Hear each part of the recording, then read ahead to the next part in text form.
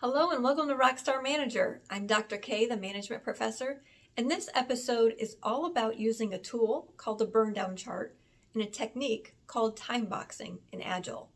First, please subscribe to my channel by hitting the subscribe button down below and also hit the notifications button so you'll see each time I post a new video. While you are doing that, I'll share that I have a number of Agile certifications in addition to my MBA and Lean Six Sigma Black Belt. Today, we're going to talk about time boxing in burn down charts. Both are most likely new concepts, yet easy to understand. First, we'll start with time boxing. Time boxing is used to manage your time and categorize it into predetermined time segments. For the sake of conversation, let's create 3 categories: 1 hour, 1 day, and 1 week. If you're working on a project and are trying to provide a time estimate when the project will be complete, pairing time-boxed items into a burn-down chart is a fantastic way to forecast a fair time estimate. Let's walk through an example. Let's say you need to update an employee manual, and for the sake of simplicity, assume there are 3 tasks you need to complete. First, review the current manual and provide relevant or necessary updates. Second, confirm the updates or edits with HR, legal, and the business owners. And 3, package and distribute to all employees for signatures.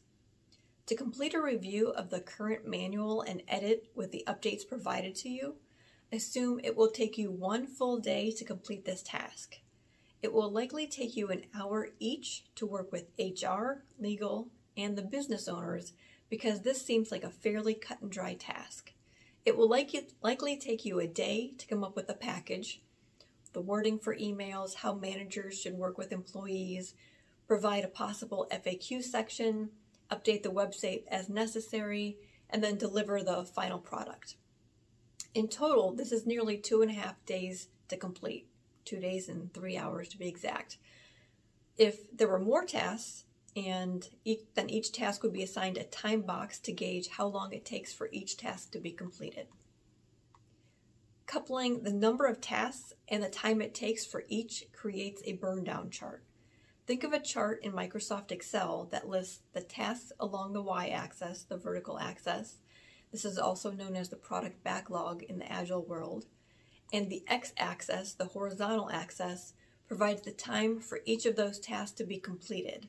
So you should always see a downward slope in the burn down chart. This chart can actually forecast large project completion when multiple tasks and multiple people are included in the calculation. I'll show you an example at the very end.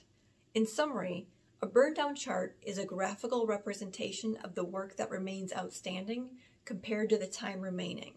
It's a useful tool to predict when all the remaining work for a project will be completed. Hopefully you have a better understanding of time boxing and burn down charts. If you're interested in learning more about related managerial topics, you can find my book, Rockstar Manager, From Theory to Practice at Barnes & Noble. Thanks for your time, be your best you, and be a rockstar manager.